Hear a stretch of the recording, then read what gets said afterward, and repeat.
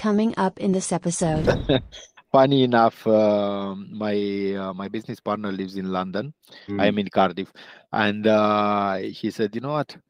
Whenever I'm renting an apartment, if my landlord would ask me to dance naked in front of their building at 11 p.m. in the night, I would do that. Because if I really, really want that apartment, that's it. You have to, otherwise it's going to go to someone else. Yeah, exactly. There's not really any mystical skill to sales. Yes, you can go and learn sales frameworks, and there's a ton of literature on the psychology of sales and all this sort of stuff. I've read all of those books and I know all about them, but ultimately I just throw them out the window, because what is important is it's about excellent communication skills. That's all it comes down to, the art of communication. A lot of founders are finding themselves struggling to actually put up that first step. You need 500K in funding to actually build an app. So why do you need an app? Let's try to get 3 steps before that app that you want to build. To put up a website is a 50 pounds, 100 pounds type of effort. Put it there, put something, validate your solution first. The Founders Unplugged podcast, hosted by Greg McCallum. Raw, unedited conversations with entrepreneurs and startup founders. Hi, Greg. Hi, good morning. Good morning. How are you? Yeah, I'm good, thank you. Sorry, let me just close the door. The virtual door or not? That was a real door I just closed. I've never used one of these filters before in these conversations, but I was just a bit early and I was just playing around with them. I was like, you know what? I feel like a mad scientist today. I'm going to use one of these. Like it looks very nice. Yeah. Well done for it. My bot has joined. We don't want the bot to join. Let's go away. And nowadays I start seeing lots of bots like this, which frankly I found them quite useful in terms of transcribing and everything.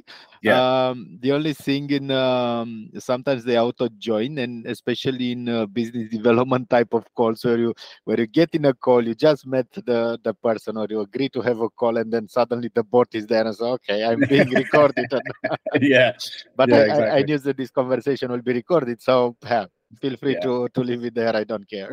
Exactly. I use them all the time. I use that particular one, Assembly. I'm always recommending Assembly. It's by far the best, because I've tried all of them, like literally all of them, and they just didn't quite do what I wanted them to do. But this one's really good because it not only transcribes it and records it and everything, but it also creates like a summary with bullet points, and then it also links to my task app. So it will listen for tasks, and then it will add them to my task app. So if I've said like, oh, I need you to email that to me by tomorrow, and then I'll get that to you by Wednesday, it will assign the task to them and assign the task to me. It's brilliant. Wow. The only problem is it does mean my task app is very, very full. You know how it is. You can always dismiss a task. Well, that's it. And that's what I spend the majority of my time doing, is ignoring my tasks. Yeah, exactly. But how are things with you? All good, all good. Back from quite an extended period of working from anywhere. And right now back in business, and the kids are back in school. You know, the business as usual.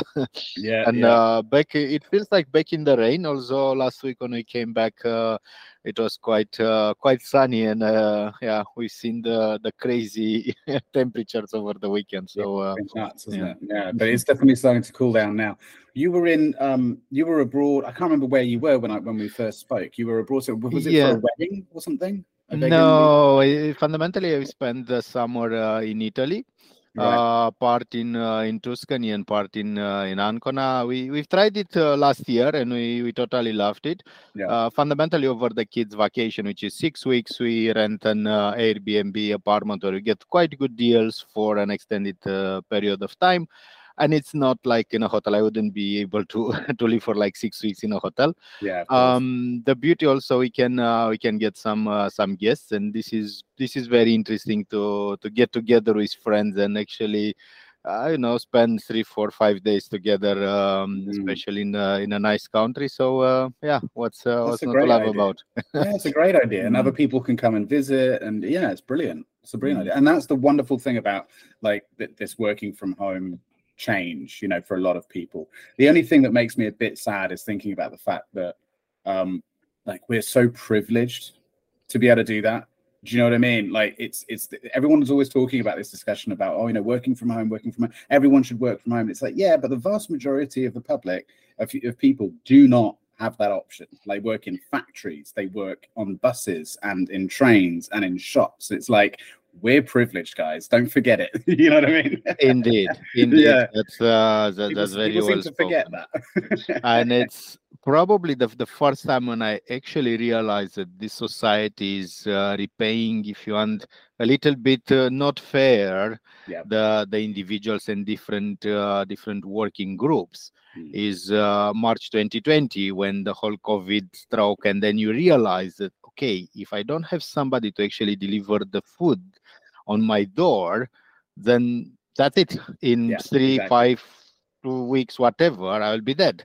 Yeah. And then you realize that, yes, we are, I mean, and usually and unfortunately, those working groups are paid probably the lowest in the society, and you get truck drivers, you get everybody in that aspect, not to mention nurses, not to mention NHS, Yeah, exactly. where frankly, I mean, can you imagine being an NHS staff during that time? I mean, I was indoor and I'm not overly scared and I haven't been overly worried about the whole COVID, but it was sort of, okay, I'm doing whatever the government is saying to do, and I'm doing my own things, and okay, I'll get past to it. But then if I need to actually be in a hospital and dealing with people day in, day out, oh my goodness, I have no idea how they actually were able to put up with this. So it was remarkable. Yeah. And people, you know, who were like ex NHS workers being called up and stuff. You know, I know a few people who, you know, quit the NHS years ago to open private practice and so on. And of course, their businesses closed down. They weren't able to function. And then they got the call. We need you to come back in. And it's like, oh, shit. Okay. You know, there you go. Yeah, it was an interesting time. But listen, it's great to have you on. Thank you so much. As you've already seen, we already started recording. We just go straight into it. And then straight away start talking. That's how I do it. But I do have one little bit of structure in this, which is, it would be great if, for those listening or watching, you could introduce yourself and maybe introduce a bit about your business, and then we can carry on talking. But it's just a bit of a formality. Would you mind? Perfect. Yeah, so again, I'm Adrian Defta. I'm originally from Romania, so that's the funny accent.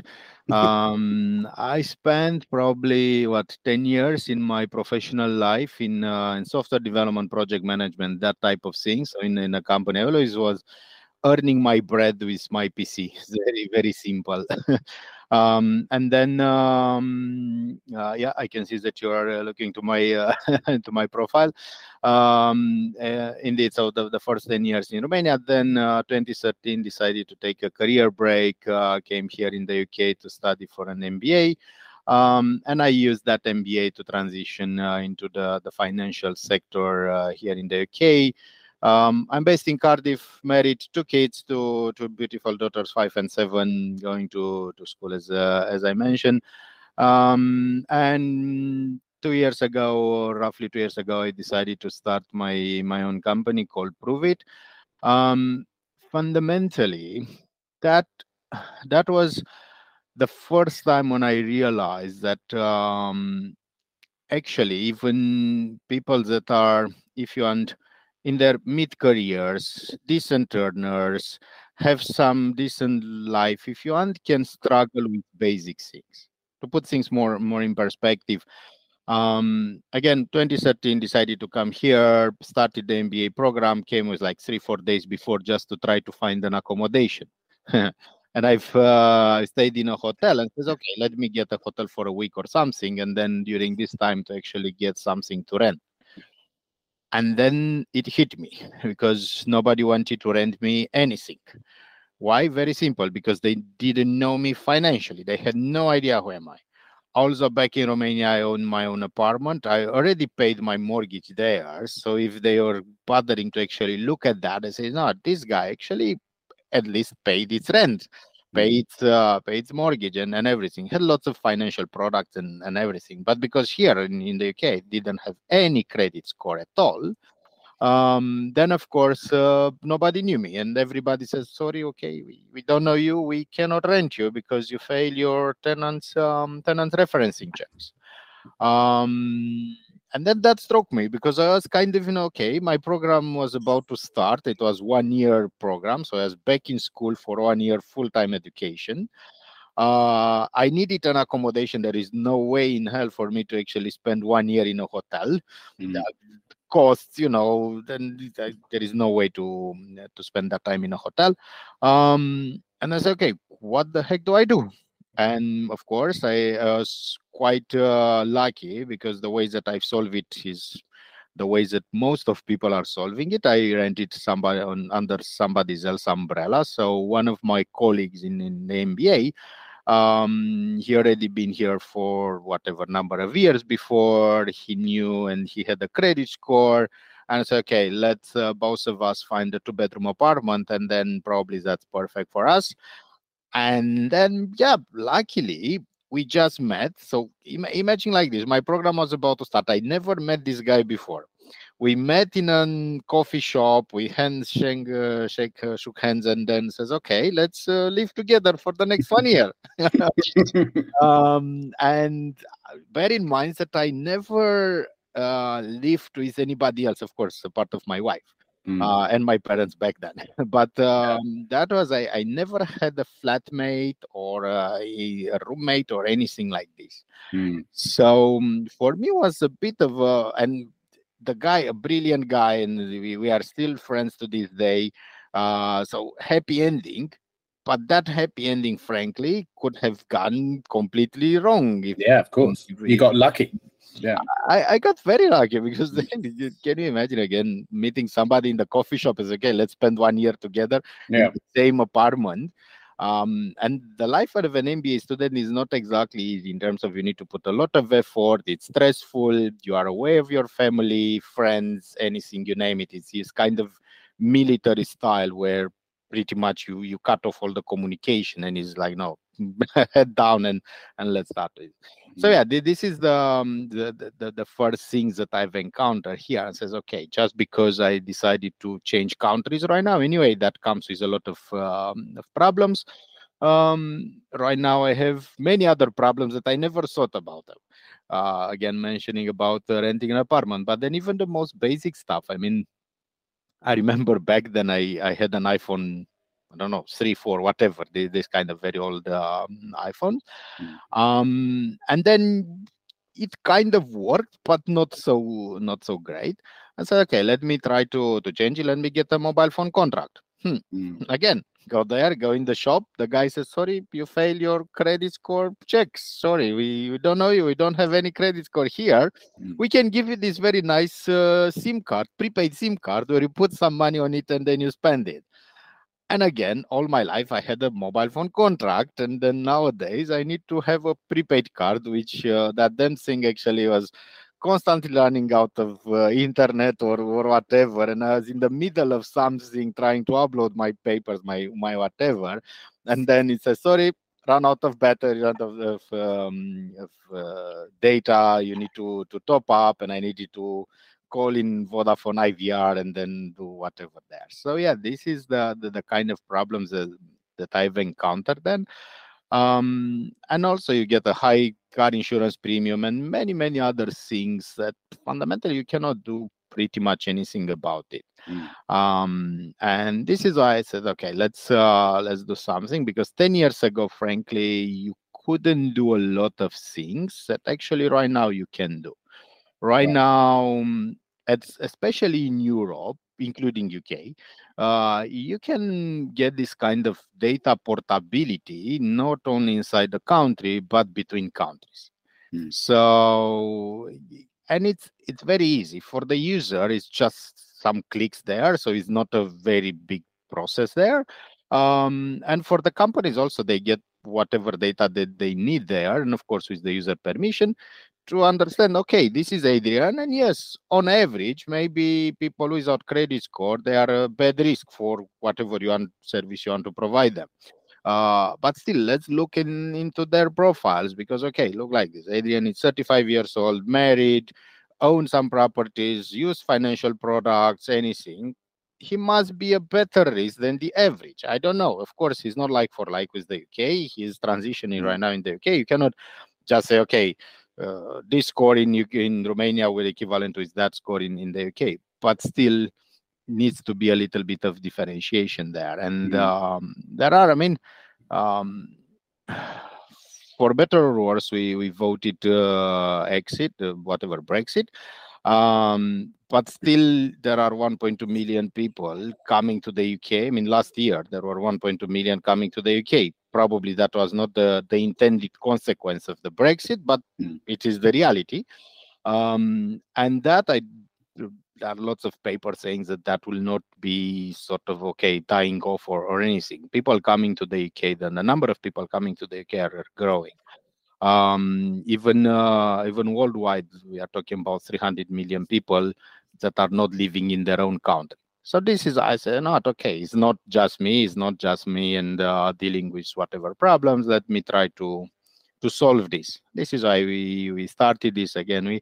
It's a relatively small company. I mean, it is a small company. We are 2 co-founders and 2 techies in the team, developing a platform there and getting more and more customers to it, and more companies to say, okay, yeah, I can do a differentiation there.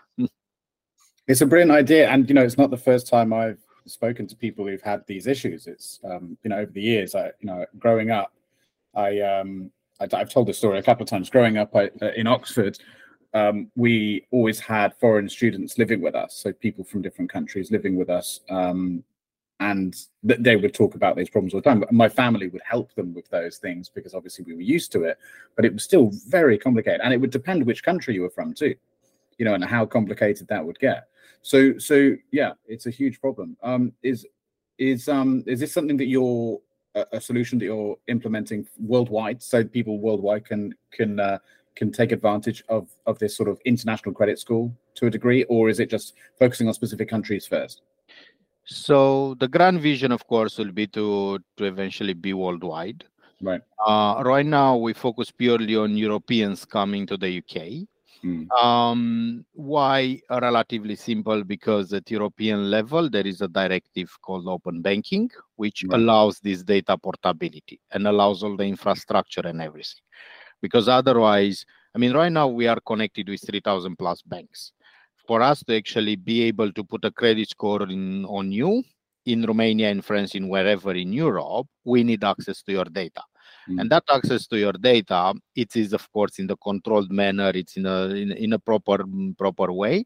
And this is why Europeans actually got together and said, guys, let's create this mechanism. And in 2016, they wanted to, they mandated the banks to create the mechanism. And then right now, most of the banks are on board with this. So this is why for now, it is only Europe.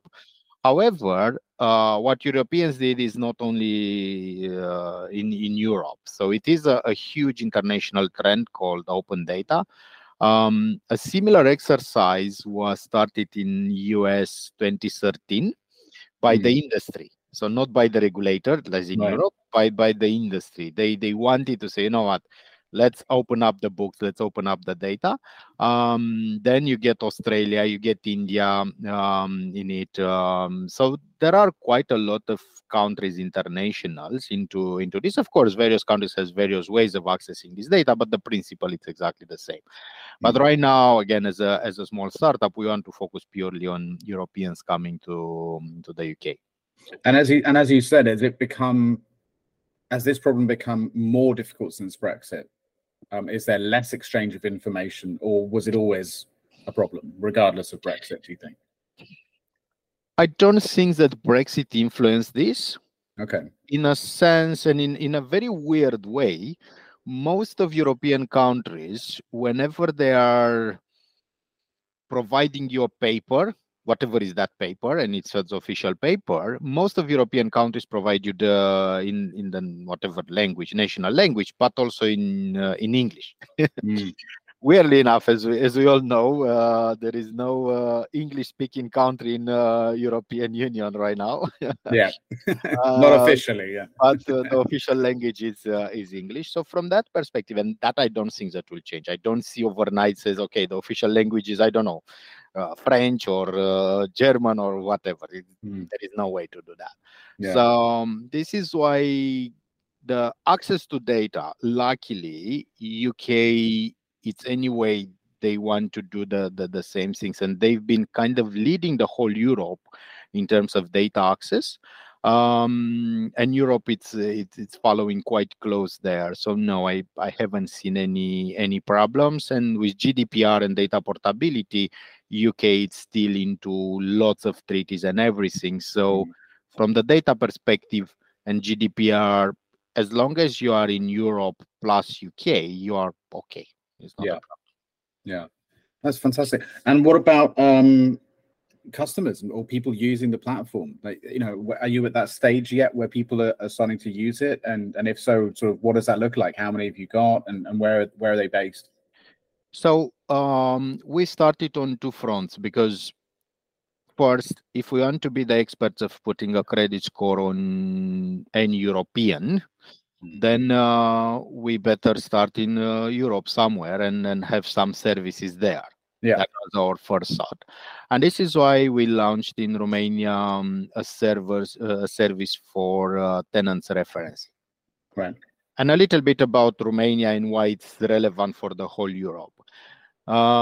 Believe it or not, in Romania, you can just show up there with your government issued ID and its photo and everything. So it's an official document.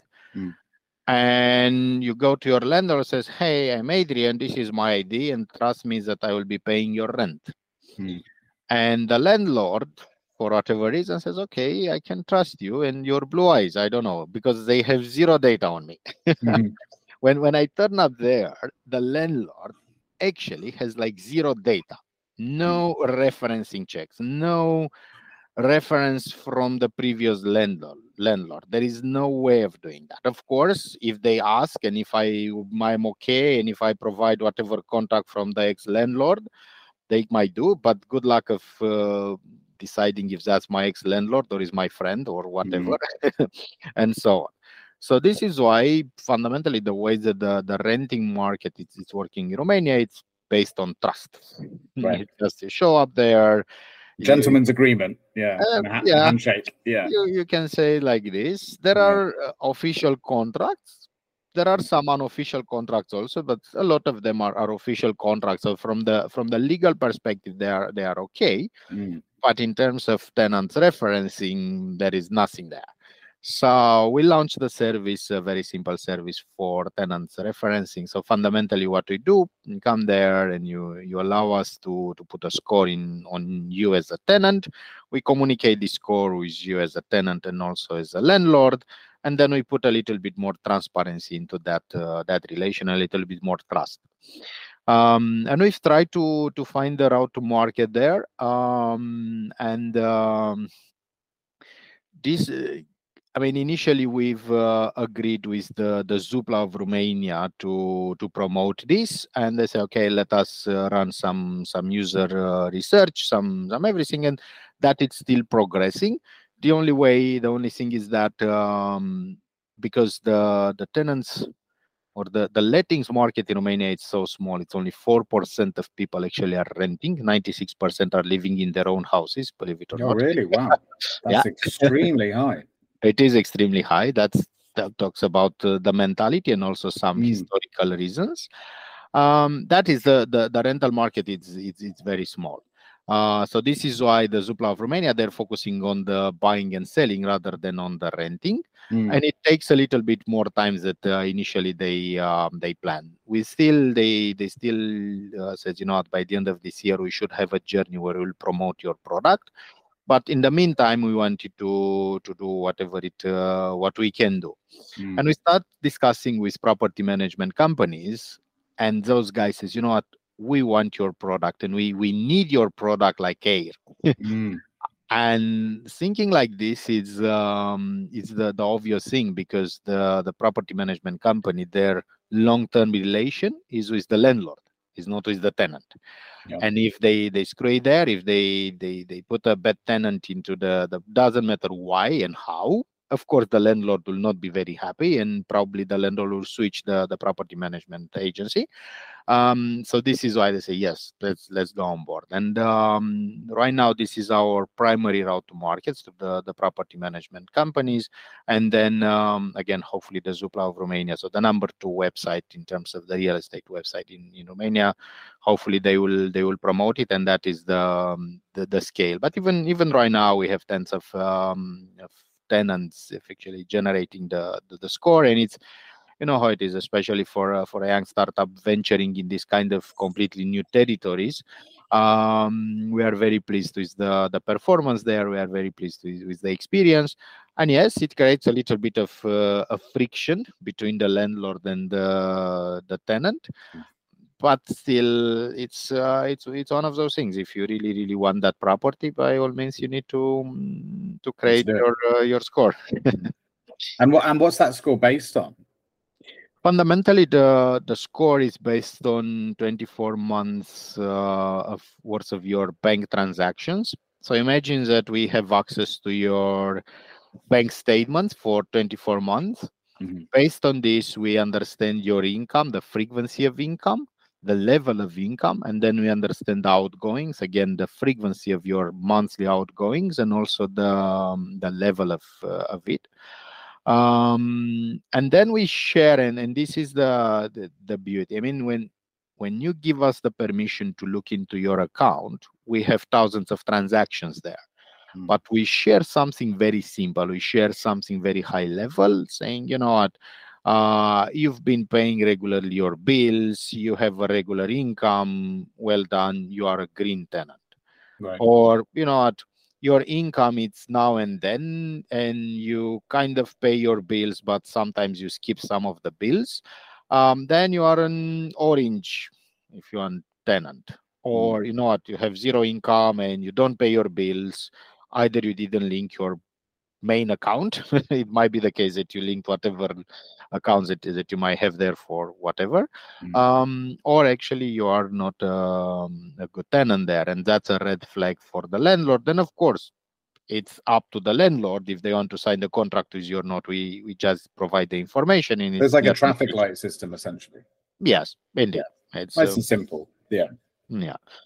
But then based on this and this experience, we are close to work with companies here in the UK, providing services, providing loans for thin credit files or bad credit files. Right. So the main problems that we've seen in that niche, and there are quite a lot of companies, is imagine that you've been living in the UK. Doesn't matter, you just came in the UK or you've been here for all your life. For whatever reasons, you are in that segment where you actually live off your salary, and then it's kind of by the end of the month you don't have any more money there. Then sometimes let's assume that something like your fridge or your washing machine breaks, and you need to replace it. And unfortunately, there are a lot of people actually that cannot afford the £500 unscheduled and unplanned. And that segment is growing and growing with this the cost of living that we seen right now. And a lot of them, and I didn't know this before I was looking and getting closer with the companies there. A lot of those people, unfortunately, they don't have many options. Of course, the first option would be banks, but banks will never agree to get a loan to either a bad credit file, either somebody having a very thin credit file. Maybe they just came here. So fundamentally, their only option is getting to the loan sharks. And I understand that phenomenon is quite well spread, and it's quite. And this is why there are companies, ethical lenders, that actually wants to solve this problem. And they are conscious, and we had quite frank discussions. Says, you know what, in my book, I am conscious that 15% to 20% of people will never pay me back. And that is the kind of, is not fraud, or it might be fraud or whatever. It's this kind of error rate, if you want, where I'm giving you £500 or £700, and I know that I will never see it back. It's like acceptable breakages, almost like an accepted loss in the business. Yeah. This is the loss that they are living with right now, and because they are, I mean, they are a non-profit organization, and those organizations are kind of, again, non-profit. Their only mission is to help people that they have only one option, going to the loan sharks, and right now, okay, we get there. Invariably, those people are very high risk on average. But then we want to help them to differentiate between somebody that maybe on purpose they want to get £500 and they disappear, because anyway their credit score is like 0 or whatever, close to 0. So they don't have anything to lose. Versus people that actually are in that situation, but they are, let's say, average risks. aka people that just came to the UK. They have some financial history somewhere in Europe, and now the lenders can actually understand their financial situation from Europe. Says, okay, I understand that in UK you don't have a lot of credit history, but here in, I don't know, Romania, let's say, or anywhere in Europe, actually it feels like you had a steady income, you had a steady outgoing, so you are, let's say, an average credit risk there.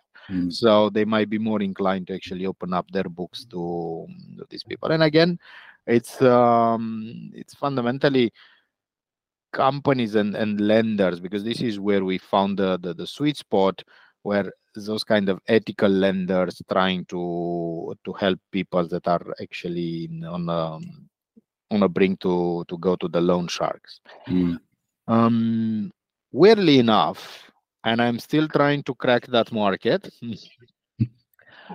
another huge pain point is about getting car insurance. Right. If you just came here in the UK, your car insurance premium is through the roof. And I've been working in insurance sector for what, 8 years. I know exactly the in and outs. I know how it works. And everybody agrees that, yes, we treat them on average, because we don't have data to actually differentiate between, let's say, the average Joe and somebody who's a better risk and somebody who's a lower risk.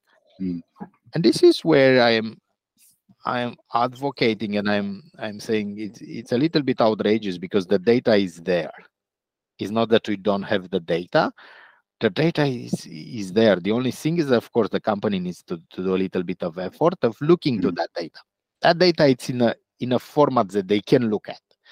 Even the no-claim bonus. So you can get your no-claim bonus pretty much from anywhere in Europe in an English written format. Right. That's it. And that is quite important to say, you know what, Adrian, for the last 10 years, never had an accident. Okay, of course, switching from Romania to UK doesn't mean that in UK you will not have an accident, but still it's better than somebody who actually had a 0 years no claim bonus. That kind of approach. But again, because usually the car insurance companies are very focused on mass market and actually providing a service for the, let's call it, the average Joe. They struggle when we get into those kind of niches to say, okay, right now, how many, I don't know, Europeans are here? Okay, there are some quite good millions, but then getting a different process for these people, actually, it's a pain. So we're still trying to crack that market. It's not of a given. So if anybody from car insurance is listening to this podcast, please reach out and let's have a conversation. And solve that problem. Yeah. Yeah. It's interesting. You mentioned about, well, obviously quite a lot of things there that I'm curious about. But one thing in particular you mentioned a couple of times, which is that the data is available, but it's just, and it's in English, so that, you know, across the board. But I suppose, does that mean that there is a challenge ahead of you for when you want to spread out to Europe in a more meaningful way, that between other European countries, that's going to be more difficult? Or would, because of, would they be able to always rely on the fact that there is English for English, even in non-native English speaking countries? Or would they need it to be translated into their native tongue to make it more efficient? That's a great question. And I'm I am a techie by formation, and I am a data mindset, and maybe I am underestimating this. But from my perspective, data is data. And what I'm trying to say is that, yes, we are producing the global credit score. That global credit score takes in consideration your financial transaction from anywhere in Europe and bubbles it up in a score. And that score, it's whatever, 70 out of 100. And that has exactly the same meaning in every language. Of course, even behind the scene, you of that score, you get all of your bills. Now, does it make a difference between France Telecom and O2? Arguably not. Arguably, the ways that you pay France Telecom and the ways that you pay O2, that should be important, but not the name of the company. So this is why what we do is things like the global credit score is very much resembling your credit score. And I'm not sure if you've seen your credit score, the details and everything there. So it's the words are not very important there, but the data in it. Right. Okay. This is why we do this kind of data uniformization across Europe. And when you look to the frequencies that I am paying my bills in whatever country, that should be the same from the company perspective. You know what? If I want to, I don't know, if I want to provide my services, me as a company, if I want to provide my services only to people that are paying their bills, I don't know, with at least 80% of the time, then you got the information there. It's as simple as that. You don't need any translation on anything. What I mentioned about the documents, I mean, getting into more specialized industries like for car insurance, you need the proof of no claim bonus. Right. I cannot provide that. Through bank transactions, I have no idea if actually you had an accident or not. But then what you need to do is to get to the Romanian authority. The Romanian authority will provide that document in English. So therefore, you can actually pass it wherever you want. Now, that is an alternative way of doing things. And this is where, to break into the car insurance sector, for example, I would be willing to actually help them with this kind of uniformization. Says, yes, I am getting the no claim bonus document from all over Europe, and I am telling you that this is 2 years, 3 years, 5 years. And arguably, again, data is data, should be the same. Just keep it based on numbers, right? Remove language out of the equation, essentially. Indeed. Yeah. And I suppose it doesn't stop there. Those are 3 areas that you mentioned that you're working on or have been worked on. But like you pointed out at the beginning, there's a lot of areas in people's lives where this score is going to be important. So have you got something of a roadmap as to someone's life, almost, as to where these touch points are, and are you looking to try and solve as many of these as possible over the lifespan of the company? Or is it more just you're taking it one step at a time and you're not really thinking about the grander picture right now?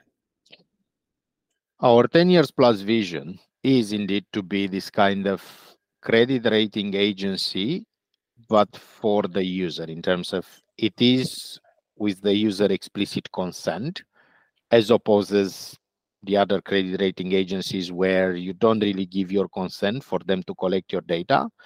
And it works specifically for you as a user because you are trying to get a service, and only at that moment you actually allow us to share your credit score with whatever company you are trying to get your service from. So that kind of grand vision, I'm cautious that is a 100 billion plus type of market, and disrupting that market is not exactly an easy thing. This is why we think into pragmatical terms what we can do right now to start helping users, to start learning from helping those users, and of course start putting some money into the bank. And this is why we launched this tenants referencing in Romania, because, of course, we want you to learn from that, but also because most of European countries, they don't have a credit referencing agency. And I learned that. I mean, I haven't lived in most of European countries, but then I had lots of conversation with people, and yes, fundamentally they don't have a credit referencing agency, which of course this until now at least was for very good reasons. In terms of in Europe they are a little bit more stringent and conscious with their data and not being shared and not being used against them. But I do believe that in our case, fundamentally, we allow you to use your data for your benefit. Because if it's nothing there, you'll never agree for us to actually look into your financial transactions. Very, very simple. But if it's a value there, and if we can provide a value to you, then why not? Let's use your data to your benefit. So I think that if we do our learnings in Romania in terms of the tenants referencing, there are other markets in Europe that actually we can spread, and that could be quite a lucrative business. Everybody is pointing me to Spain. In Spain, you get international landlords, a lot of international landlords. A lot of landlords are not actually living in Spain. And then you get a lot of international tenants. And most of the tenants are not living in Spain, but they are just visiting Spain for a week, a month, a year, whatever. Yeah. So this is this feels the no-brainer in terms of spreading there. We start doing a little bit of market research. Everybody, how every landlord is solving this problem, they are getting a landlord insurance, which is not exactly cheap. Talking about more than £100 a year. And then guess what? The moment where you start have a bad tenant, and then you claim on your insurance, we all know what happens when you claim on your insurance. Your insurance premium, of course, goes through the roof sometimes, and it will start increasing there. So this is why having a service where you veto your tenant before. I mean, right now you have two options: either you don't have any vetoes, you have no idea who's that tenant, or you get the landlord insurance, but then you can actually veto them and say, you know what, I'm taking that risk, or maybe I'm still paying my insurance, but my insurance cost will be quite small. I mean, to put things in perspective, here in the UK, a tenant's referencing service, it's anywhere between 20 to 40 pounds.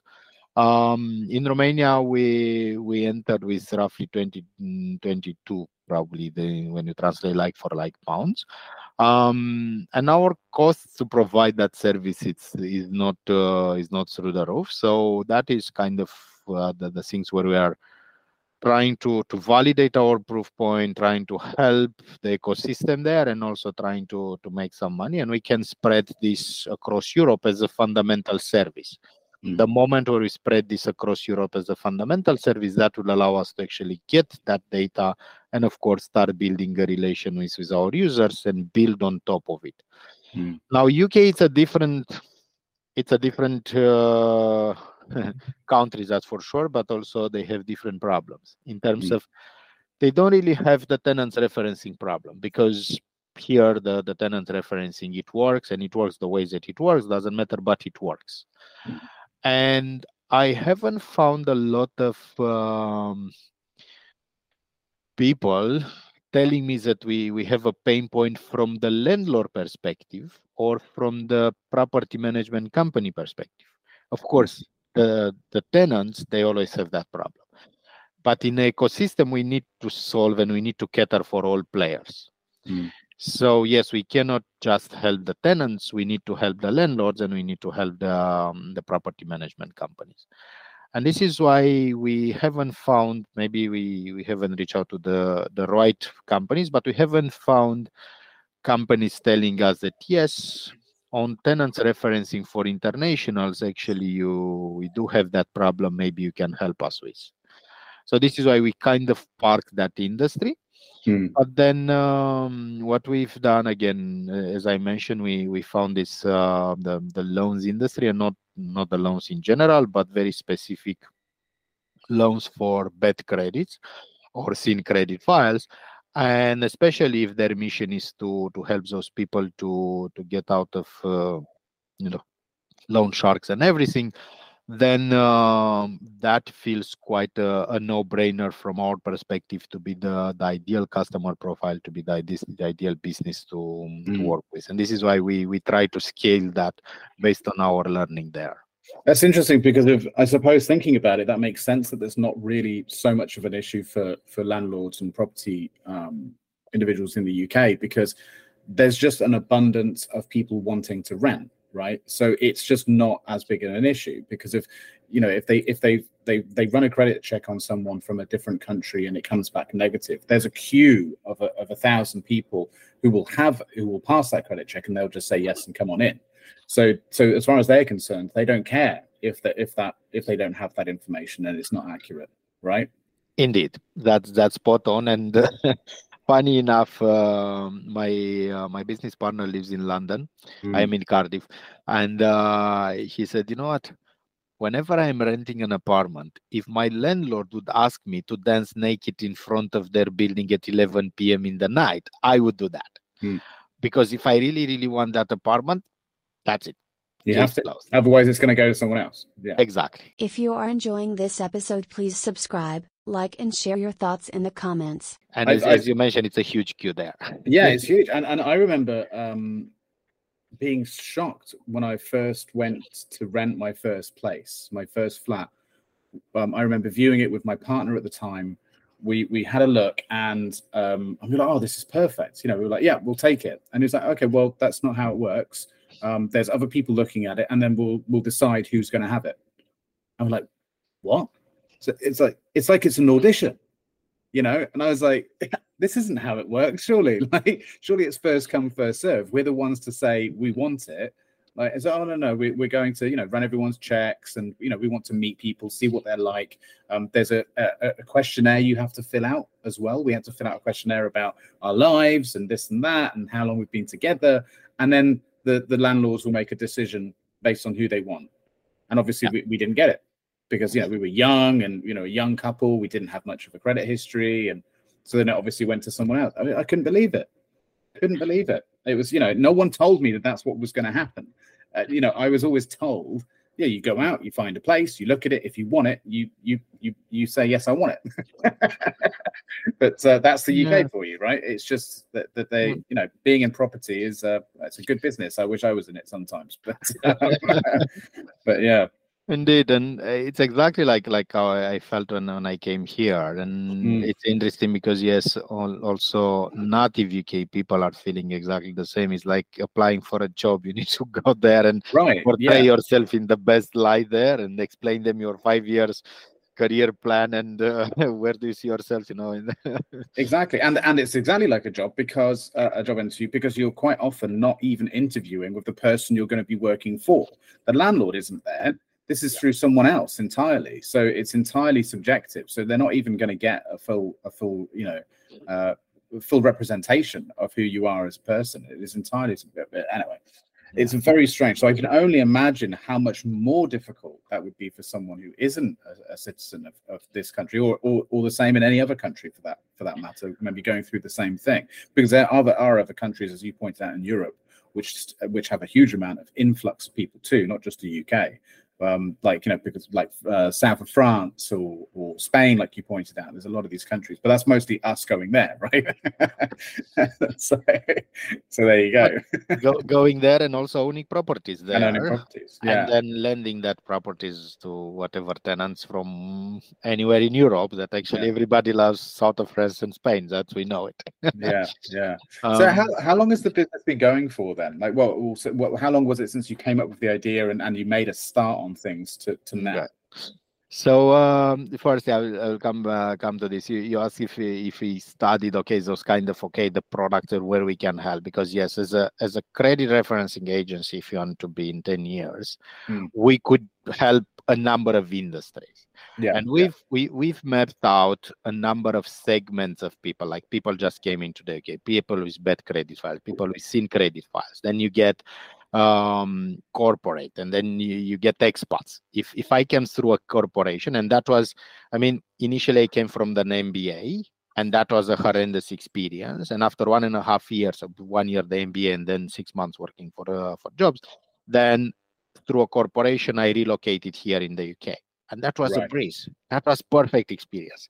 They So took when care you say fundamentally for everything. when you say through a corporation, you mean from a job placement perspective? Yes. Right. Okay. Yes. So fundamentally, I've got a job with Admiral, the car insurance company, Mm. and then they took care of everything. And I say literally everything. They say, "No, we have this apartment. You'll be there for 3 weeks. In 3 weeks, we'll be helping you find your own place to stay, opening up a bank account and everything." That was a breeze. Fundamentally, every single problem that I had completely vanished, Wow. except one. I still needed a credit card. Not because I needed the credit, but because I wanted to build a credit score. Right. And that was the first time when I understood what the credit score and, okay, why do I need a credit score and so on. And everybody says, you know what, the best way to build credit, of course, there are a number of ways there that you can do, but also get a credit card.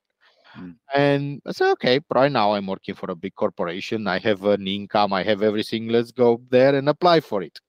And I just went on whatever price comparison website I went and then applied for it. And then, of course, got a huge thing. It says, nope, sorry, we cannot provide you a credit card. I said, okay, come on, guys. I have a decent income. It is not from a very small company. It's quite a big company and everything. So why on earth are you into actually providing me a decent credit card? And the only credit cards that I could get is this kind of credit building credit cards, which comes like 50% APR, which from my perspective, that's you see, in general, in the Western society, everybody complains about the fact that people are in debt. But, and I'm not advocate of whatever fancy theories or conspiracy theories, but you cannot see that actually this is counterintuitive. For me to actually get access to better financial products, I need to be in debt. I need to get, and I don't need to get something that is, you know, for 5% APR. I need to get something 50% APR. And I did, if I, of course, I knew how to use that card and I use it properly and I never had to pay the 50% APR. But not everybody has the financial literacy and all the experience and everything. And I could totally see somebody that actually says, yeah, okay, I have 500 pounds here right now. Okay, let me spend it and I forget about it. And then every month they need to pay whatever, 100 pounds on that, which is 50% APR on this and everything. And this is how you actually get into that if you are not cautious there. So that is another product. I mean, coming to the product roadmap and everything, helping people to get a credit card, to build a credit score. And I know it's a little bit counterintuitive. When you just came here, okay, we can help you import your credit score. That's one. But then when you import your credit score, we need to have a lot of companies using our imported credit score. In the same time, we want to help companies providing you credit cards to say, okay, right now you can actually get a better credit card rather than the 50% plus APR type of card. So that's another thing on our roadmap. Interestingly enough, Nova Credit, it's a company from US, and they've started this 2016, helping purely with credit cards and helping purely people coming to the US. And you asked about data portability and everything. The big three credit rating agencies, the Experian, Equifax, and TransUnion, all three of them are both in UK and US. So they have the data inside that company somewhere is the data. It's in plain English. Okay. I know British English, okay, American English, it's still English by the end of the day. So you can actually transfer the data as it is. Nope, you cannot. The moment you cross the Atlantic, you lose your credit score. Nobody wants to pay attention. And this is how they started in US to actually solve this. I think that we are complementary because the ways that they are solving it, again, they are solving the same problem, but we are solving in a different way, which makes us complementary. They will not be able to solve it for Europeans, for example, because there are no credit referencing agencies in Europe, and this is why we are there. Sorry, I've digressed on this. That's fine. There's That's fine. something before, and you'll need to remind me exactly what you're asking me. Sorry about No, that's fine. It was all really interesting, and yeah, it's answering my previous questions. That's good. No, I was asking a moment ago about the timing of all of this, because I'm just curious as to when you've sort of initially made a start on everything, and how long that's been. Okay. So before this, for 5 years, I was working for Confused.com, which back then at least was part of the Admiral Group, and I was leading their labs team. So fundamentally, the team in charge was researching those kind of new products based on new technologies or not. We are always product first rather than technology first. And based on this, trying to see, okay, if we believe that this is a big direction to take, then what are the steps that we want to put in place there? So I always have this kind of appetite for innovation, for finding for problems, to starting the first few steps there to actually validate that problem. But then last year I decided to start a company. Says, you know what, for sure, whenever I will be out of Confused.com, I want to do this, and I want to solve this problem because I've experienced it myself. There are many people out there. It must be done something different, and I think that we can do something different. And through Confused.com, I got quite a lot of experience in insurance, in the financial sector, and open banking also. We played a lot with the open banking. In the labs, we launched an open banking power proposition. So I knew what's that about, and pros and cons and limitations. But I started a company in parallel with Confused.com, and I was tinkering with the technology, trying to play around, trying to say, okay, where is our best niche and everything. I always thought that this year, 2023, will be the year where I'll be 100% on it. But I didn't quite knew exactly how, when, and this. And luckily for me, in February, Confused.com went through a company restructuring event. Right.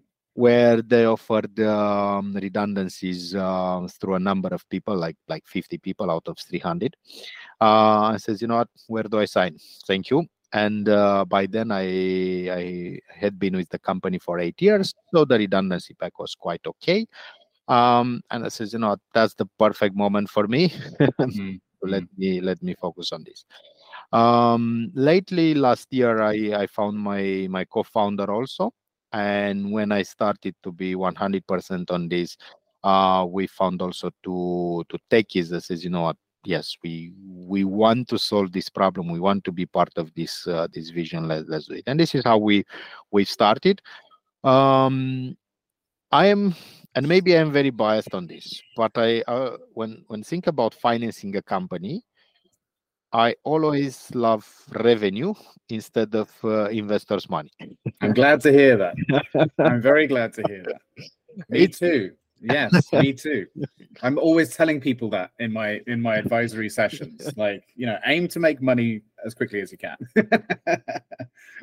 Indeed, and I mean, of course, Silicon Valley and the whole investors, business angels, VCs, the whole financing bit, it works. There are hundreds of billions of pounds and dollars being put into it, and it's very established process there. They know how to do it, how to play the game, and on average, it works. You know what's the problem with averages? There's a lot of situations where it doesn't work. Exactly. And I'll always remember one of the data scientist guys, a brilliant guy that I worked with. He says, Adrian, let me explain in a very practical and plastic way the difference between averages and actually segments. On average, every human being has roughly one testicle. In reality, very, very few people have actually one testicle. Yeah. And that's the difference with on average it works. That's a great way of putting it. Again, I will not take credit for it. Yeah, I'm going to steal that. I love the explanation. Very simple, very, very clear, and everybody can understand it and relate to it. And yes, this is why that is a machine. The investing bit is a machine that it works on average. An investor will spread their investment across 10, 20 companies trying to solve a problem, and one of the 10 will actually solve the problem, and boom, this is what they do. And that's okay. I never went through that cycle. I don't have experience in that. I have experience in sales. Pretty much all my life I've been through one extent in various roles, customer facing or sales roles. So this is why I said, let us try to generate some revenue first. Of course, if we want to decide to get some funding, will help for sure. Revenue will always help getting funding. But also we might be able to actually bootstrap it this all the way through. And there are companies, and I have quite a number of examples, where they are actually able to bootstrap it all the way to IPO maybe. Now, again, those are rarities, and I know that I'm kind of against the odds here. But I'm willing to give it a try. And this is why our route to market and our company stages have been thinking into, okay, let's launch a B2C product where actually we can actually make some money. And because our behind the scene costs are not through the roof, everybody says that they are lean, but we are as lean as one can be. Our costs are not through the roof. So therefore, we can have quite a decent profitability margin there. So we say, okay, we are willing to bet on this.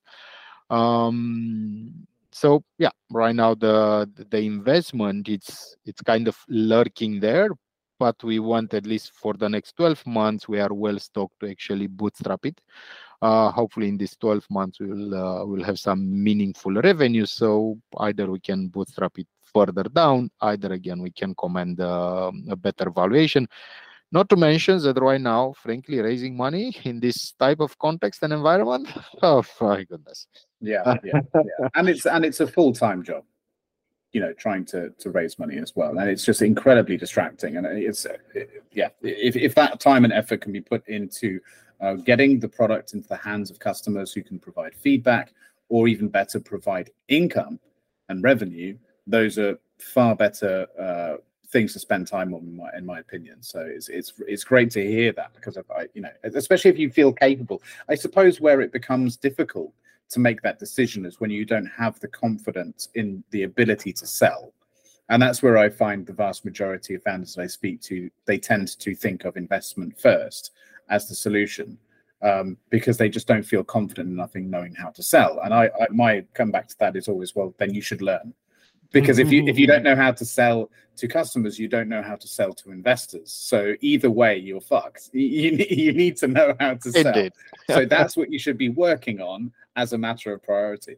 But the reason why I was asking about the time frame thing is because of, it sounds like you've achieved quite a lot in a very short period of time. But also more than anything else, it's just really interesting to hear how long that idea had been in your head for.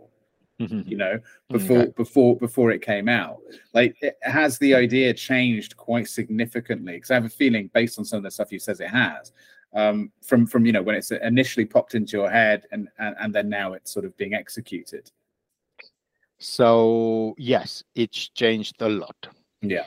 When I first started, I knew that there is a problem there. I knew that right now there can be better ways to solve that problem for immigrants in the UK, because open banking and open data and access to data. I had no idea. I mean, my first assumption was that we can help the car insurance companies because, of course, I'm coming from car insurance sector. But then I mean, of course, everybody knows this kind of the concept of talking to your customers, talking to your users before building anything there. The ways that I've approached things is build a very simple MVP, sort of something that I can show around, and something that actually it works to the extent that I need to show a concept. It's not something that tomorrow we can put live in production, but to actually empower those kind of conversation. Luckily, again, because my career spans 10 years in tech and 10 years in business, I can combine the two, and I know exactly what to build to serve me in the sales process. Yeah. I don't need to build there a castle, because usually, I mean, I'm discussing with technical people, and they say, yes, of course we can build this and that and that and that, and nobody, I mean, everybody's telling me what we can build, and of course we can build pretty much everything. We are builders as a species, but then nobody is asking, okay, what actually makes sense to be built right now? And this is, I think, that is the huge problem. And I've seen it in a lot of startups, especially if the founder is not very well in both things in terms of tech and business. It's very easy to get a very vocal CTO says, oh yes, this solution, this is the dream. And the CEO or the business mind says, yes, for sure, that's the 10-year vision. That's amazing. And they are portraying this kind of huge castle. And this is an analogy that I've been using for whatever number of years. It's very, or whatever, it's easy to imagine a huge castle with all the features, all the flags, all the windows, exactly where is the front door, how you get through the castle and everything. And that takes a lot of time, and that maybe in 10 years, you will get there in 10 years. And that's very good for your vision. But then I've seen a lot of startups trying to say, you know what, we don't launch before we don't have that huge castle there. Yeah. We don't talk to customers before having that huge castle, because you know what, we are embarrassed. Yeah, we might be able to build an apartment building blocks, whatever, something, or even a tent. We might be able to build a tent, but come on, it's a tent here. And if it's a tent, then okay, I don't like to, invite my potential users to a tent, because that's my castle, that's my vision. And as founders, we always have that vision. Says, okay, this is in 10 years, this is how we'll work. I mean, my vision very simple. We will be the credit referencing agency of Europe. But come on, that's a 10-year vision for me to actually build that. No matter if I would get even 10 million, which is outrageous. But let's say at this stage of the company, even if I will get 10 million investing, there is no way 10 million to actually run and get that vision. So I need to sell it. But this is where it comes down to, are you solving a real problem? And I always remember a saying from Silicon Valley, and I don't remember exactly who said this, but I know that it is there, is that try to find problems, or try to find people where they have a huge problem, such as their hair is on fire. Why? Very simple. Because if their hair is on fire, if you were to hand him a brick, so a brick, they will hit his head to actually try to put up the fire. Doesn't matter, it's a brick there, but it will actually smash their head. So no matter your tent, if your tent actually solves a real problem, they will try to use your tent. They will do the best there, and they will start telling you that your tent is not maybe big enough, or maybe it's not tall enough, or whatever. But that is the kind of approach that we want to take, and I think that we've taken in terms of, what's the simple things that we can do. Let's launch. Let's put that kind of MVP together, the technology, to prove that it works. Based on the technology, we start having a lot of discussions, and this is why that very early prototype allowed me to have a lot of discussions to the car insurance sector. And unfortunately, my connections are inside big corporations in car insurance. And big corporations says, you know what, it's too small of a segment for us. Yes, we understand, we know it's a big problem, but it's too small of a segment for us to actually start drafting a new journey, start drafting a new data source. When we do our overall analysis into various segments, suddenly we need to split them between, I don't know, traditional risks and non-traditional risks, or whatever you want to put it. And that is their problem. And I would be foolish enough. I mean, I don't think that I'm foolish enough to actually not pay attention to that. That was their feedback. That would have been a very hard sales process there. Yeah. However, there are specialized car insurance companies. One of them actually specialized for internationals. And we start discussing with this company, because they already believe in insuring internationals.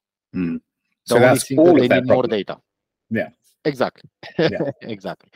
So yeah, this is, so again, coming with the initial idea, and then, okay, the insurance market. And then from the insurance market, we said, okay, we need a B2C product. We need something where actually we'll start generating money, because we'll be able to command more profit there. And this is how we say, okay, let's look at the products, let's map out the customer segments, what are them and what are their needs. Okay, let's try to see if in Romania we can actually launch this service. And we've done it with exactly the same technology. If you want, we shaped it a little bit. The service is there, it's live and can be used, and it is used, so we learn from it. And it's not perfect, don't get me wrong. Sometimes we need to tell the landlord and the tenant, of course, that we need 24 hours to validate their credit score report. And that is, of course, somebody manually double checking that all the numbers and everything is okay, because somehow that got flagged from the technology. And that's it. And we are willing to actually live with this problem. And frankly, from the landlord and the tenant's perspective, if they have a 24-hour delay in that report, not a huge deal. Yes, of course, it's not nice. It's not something that they will be complaining on whatever forums about it. And those are the kind of trade-offs that I know. I mean, as a founder, I know that I'm willing to take, and I know how much it saves from actually designing the perfect solution for catering for all of the situations, rather than introducing a little bit of customer friction there to some extent and in some scenarios, and actually get a little bit of manual work. And then you can just build those the parts of that platform bit by bit, but with the feedback that it's more of an urgency than not. But you know what's really refreshing about hearing this approach as well is that it's an approach to a problem that is very large. Like you pointed out, $100 billion problem, like in the 10-year plan scale of things. And the vast majority of founders, I think, out there who have these really big disruptive problems get paralyzed by the fact that they are so big. The only way to do it is with funding, right? Because it's too big. Like, there's no way I can go to any of these big companies and be taken seriously without a serious product. There's no way that anyone would buy it unless there's good marketing. We need people, it needs to be a perfect product. It needs to be well established before anyone's going to take me seriously in the boardroom to solve this problem. And like you've rightly pointed out, it's like, well, yeah, but just take a few steps back. There's a version of this that can go, into a smaller version of the market first, and actually you'll come out of it much better because of, like you said, let's say someone was to give you 100 million tomorrow, you could definitely build something that you think would work, right, to solve this 10-year vision.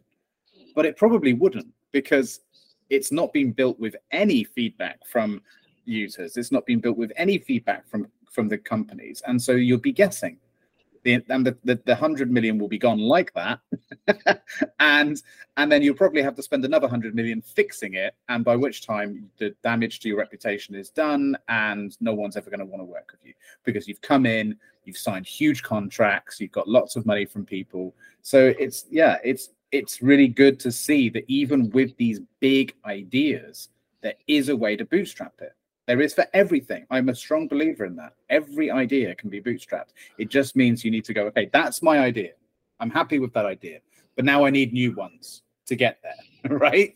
That's what it is. And it's a lot of work, I imagine, because if you said, you're speaking to a lot of these companies, you're speaking to individuals on the ground in Romania, it's B2C.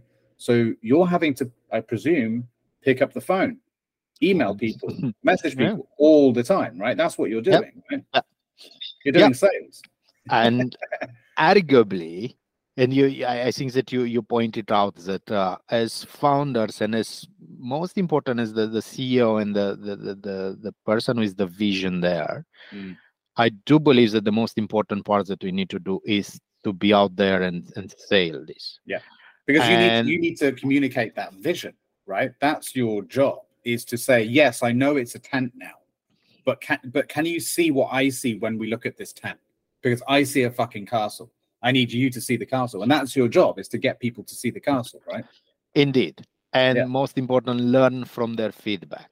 Yeah. Because it's invaluable. There is no way. And I get tons of inbound requests of companies helping me with the business development aspect.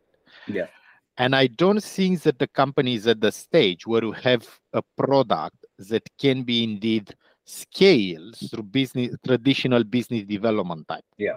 We might be able, with the tenants reference, if we get it right in Romania, the scale problem, totally agree. I need some business development efforts there to actually scale, but we are not there yet. After tens of users, because it needs to currently be sold by someone who's willing to take things and then change the pitch, and it must be continuously evolving. A standard business development person can't do that. You need to give them a pitch and then say, right, there's the direction. They're like an arrow, right? They're just going to go in one direction, whereas you're like this, right?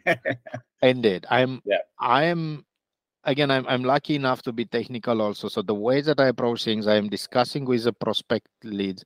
I am understanding their problems, and the next call, it's about a demo. Every single time I'm changing the demo, I'm changing the layout, I'm changing the output of that product, because that product needs to speak on their needs. Very simple. If I'm saying, no, I have this product, which might be a huge product and a very nice product, but if it doesn't solve their very individual problem, then that's it. To put things in perspective, I was discussing with a bank in Romania. And yes, I was selling the grand vision of global credit score and everything. I said, Adrian, yeah, okay, I understand. But until then, we have a bigger problem. We want to provide loans for Romanians living abroad. There are 3.5 million Romanians nowadays living abroad, that most of them are working and most of them are earning money, and we have zero knowledge about their income. And most of them actually are self-employed. So therefore, if I ask them a pay slip, I have two problems. One, yes, they can artificially raise their income for the last 3 months pay them whatever 500K if they want. Second, in most of the countries, you don't get a rubber stamp, you don't get something, you just get a PDF with your payslip. That PDF, you pay somebody £10 on Fiverr and you'll get it done if you are not technical enough to do it yourself. And that's it. So therefore, that bank has a very simple problem, if you want, to validate somebody's income, to say whenever they declare theirs that they have their income, whatever, to have a third-party source to validate that income. And says, okay, that's perfect. Yes, of course, we have the grand vision. If you need only one piece of that huge puzzle, I'm very happy to actually provide you one piece. But because I'm not a traditional business development person, I was able to actually, instead of selling the grand vision of global credit score, then I said, okay, this is what you need. Perfect. This is how our solution actually help you with this. And this helps me stays in the conversation. And probably you know better than me how long it's a sales cycle in a bank. There is no way to get like one and that's it. And I'm opening up the front. And it might be the case that other banks actually, they have other problems, other pieces of this puzzle. But because I have the whole puzzle in my head and on paper, then I know how to sell different pieces there. And weirdly enough and interestingly enough, so the first time when somebody told me about sales, so 2015, I joined Admiral, the car insurance company founded by two brilliant people. One, it's Henry Engelhardt. The other is David Stevens. Both of them founded the company 20 years ago, 20-something right now. Completely different characters. Henry, very much, if you want, a salesperson, a people person. David, very much a brainiac. David is the one, and he's is a funny story inside the company. Everybody knows that in a presentation. So we've been working for 3 months on a project, and you put whatever 20 slides there, and he sees the 20 slides for the first time, and then you run through the numbers, and eventually says, that number doesn't look right. Right. That is his statement. Actually, most of the cases where actually you go there and you drill down and you're like, yeah, that number is not right. That kind of thing. But again, long story short, one of my first encounters with and meetings with Henry, because part of when I joined the program, Henry had a program for MBAs to get to know the business and work inside the business and source projects. And he asked openly, like we're like 3-4 MBAs there. Okay, what's the most important skills in life? And of course, everybody. So when I don't even remember what I mentioned there, I said, yeah, of course, those are important, but the most important is sales. And back then I was looking like, oh, sales. No, I'm coming from a technical background, MBA, sales, not exactly the most important, but no. Then it says, you know what? You need to be able to sell a dream. You need to be able to sell a product, of course, that's for the first time. But then you need to be able to sell an idea. You need to be able, whenever, even when you get to your team, and then it says, guys, I think that we need to do something. If you just go there and say, guys, I need that, I don't know, I think that from tomorrow we need to wrap our chocolate in green paper. If you just say like this, everybody says, oh, you are nuts, go away. Yeah.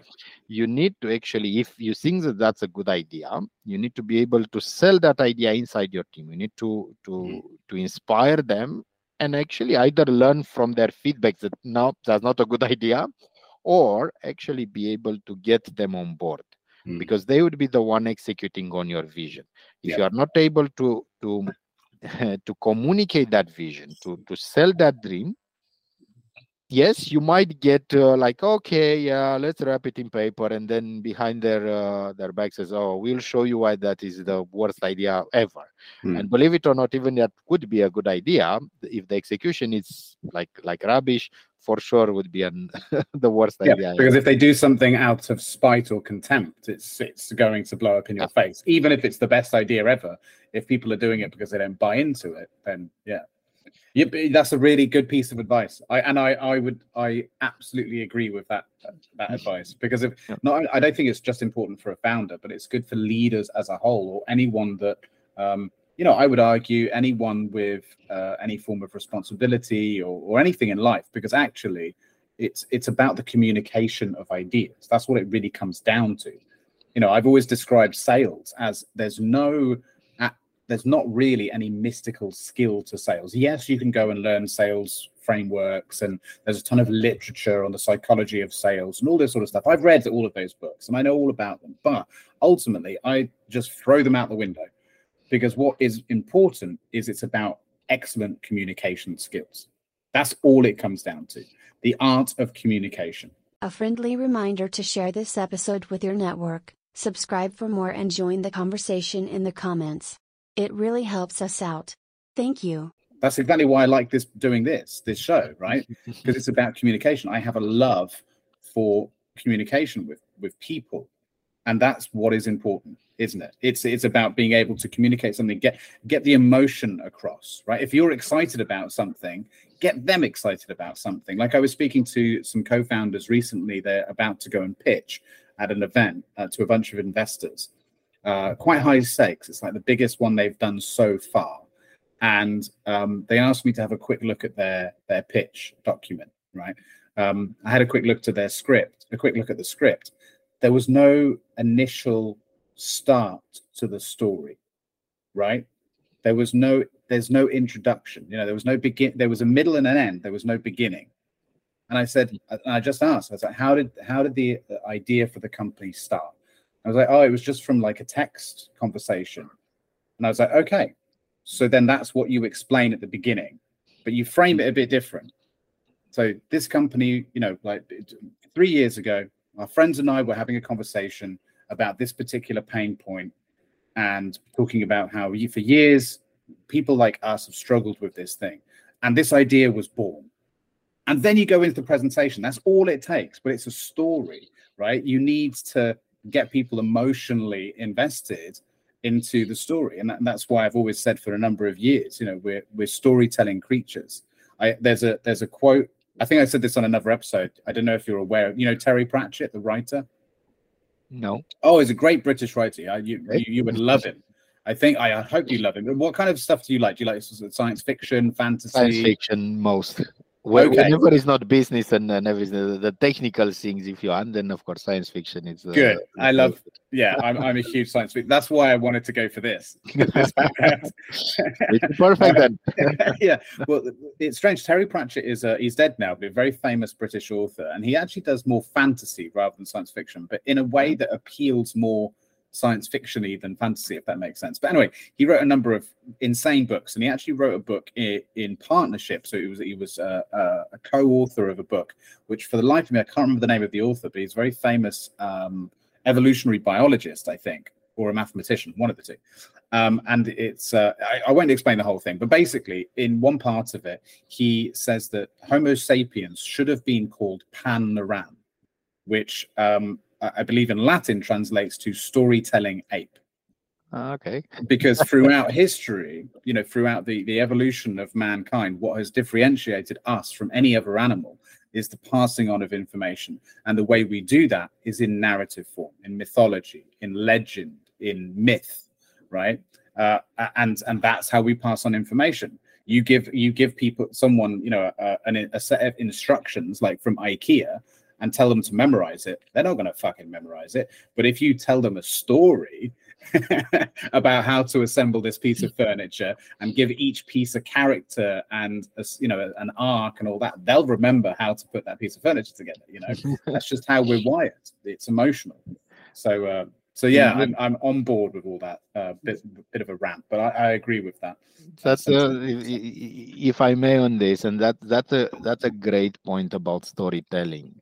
And I'll always remember my grandmother saying lots of stories about, I mean, she lived whatever 8 years ago. That was in her in the years, and back then she had a lot of stories with wolves and people being chased by wolves and this kind of stories that actually as a child, or like a 5 years old child, 7 years old child, that actually sparked a lot of my imagination and actually taught me a lot about life and everything. Because yeah, of course, she was reading me stories from books, and that has and have their own flavor and everything, and then their own prose there. But I'll never forget the stories about real life experience that actually she had. And I do believe that me as a parent, whenever my kids are trying to read us a story, they always, and I started 4 or 5 years ago, I started to share from my experience, and I'm trying to share the stories that I lived when I was relatively their age, because they need to relate on that. And when I ask them the evening, okay, would you like a story from the book or me sharing one of my stories? They always get with one of my stories. And not because I'm good storyteller. I'm the worst storyteller in history on that. But I'm constantly struggle to remember things when I was like 5 years old. Okay, what actually happened that it's worth sharing and everything. But I do see how they both of them relates to that, and both of them tries to say, okay, so in my case, this story actually could happen like this, and this is why I need to react like this and like that. And I do believe that, you know, probably I don't know well enough the UK society, but in the Romanian society, when I was a child, it was very much of a telling you what to do. Do this, do that, and you'll be whatever good in life and eat well, everything. So when the parents were trying to send, if you want to share their experience, was not sharing their experience, was sharing the learnings of that experience. As you know what, I just want you to eat healthy because you would be healthy for until 100 years old. And when I was like 7 years old, I had no idea what means healthy. And I was like, okay, I have this vague principle there, or vague concept. So naturally, and then of course, I mean, that was the society. And then my formation as an engineer, engineers are not very good of storytelling. That's for sure, without much stereotyping. But I think that we are on the same page here. But then I realized how important is actually to have this kind of storytelling in pretty much anything that you do in life. And yeah, as you mentioned, if you can actually embrace it a little bit, and if you can put it a little bit in a story, our brains are wired and hardwired to actually remember those stories. we've been reading for whatever, hundreds of years. But we've been sharing stories for, I don't know, tens of thousands of years. It's very simple. There is no way for our brain to be better of reading rather than that. Not to mention all the other like video and this. So yeah, totally agree. And it's also linked very closely to charisma, you know. So like you tend to see people with higher aptitudes for selling or storytelling or, you know, good communication overall. They can command a room. Right, so they're more likely to have more meaningful relationships with friends and family, and, you know, more likely to get promoted at work, and, you know, therefore have higher incomes, healthier lifestyles. Like all these things are linked. You know, even back to your point about parenting, I noticed with my son, for example, who, you know, he's an 8-year-old boy. There's challenges, right, throughout the ages. And, you know, every now and then there's behaviors that you just can't get them to stop, and they drive you mad, and whatever it is, misbehaving at school or home or whatever. And I found that obviously the default setting is to just get frustrated and to just be like, stop doing that. I've told you 1,000 times, stop doing that. And that's 80% of the time. That's what we do, right? But actually, if you take the time to sit down and just come up with a story, right, that's related to the thing. So if you know, years ago, I knew a boy who used to do this, you know, and you somehow you tell a story. So this is the story about what happened. You know, he's dead now. No, like you know, whatever it might be. But you know, you could tell a story. I mean, that's the reason why we have a lot of these fairy tales, and a lot of the stories are cautionary tales, right?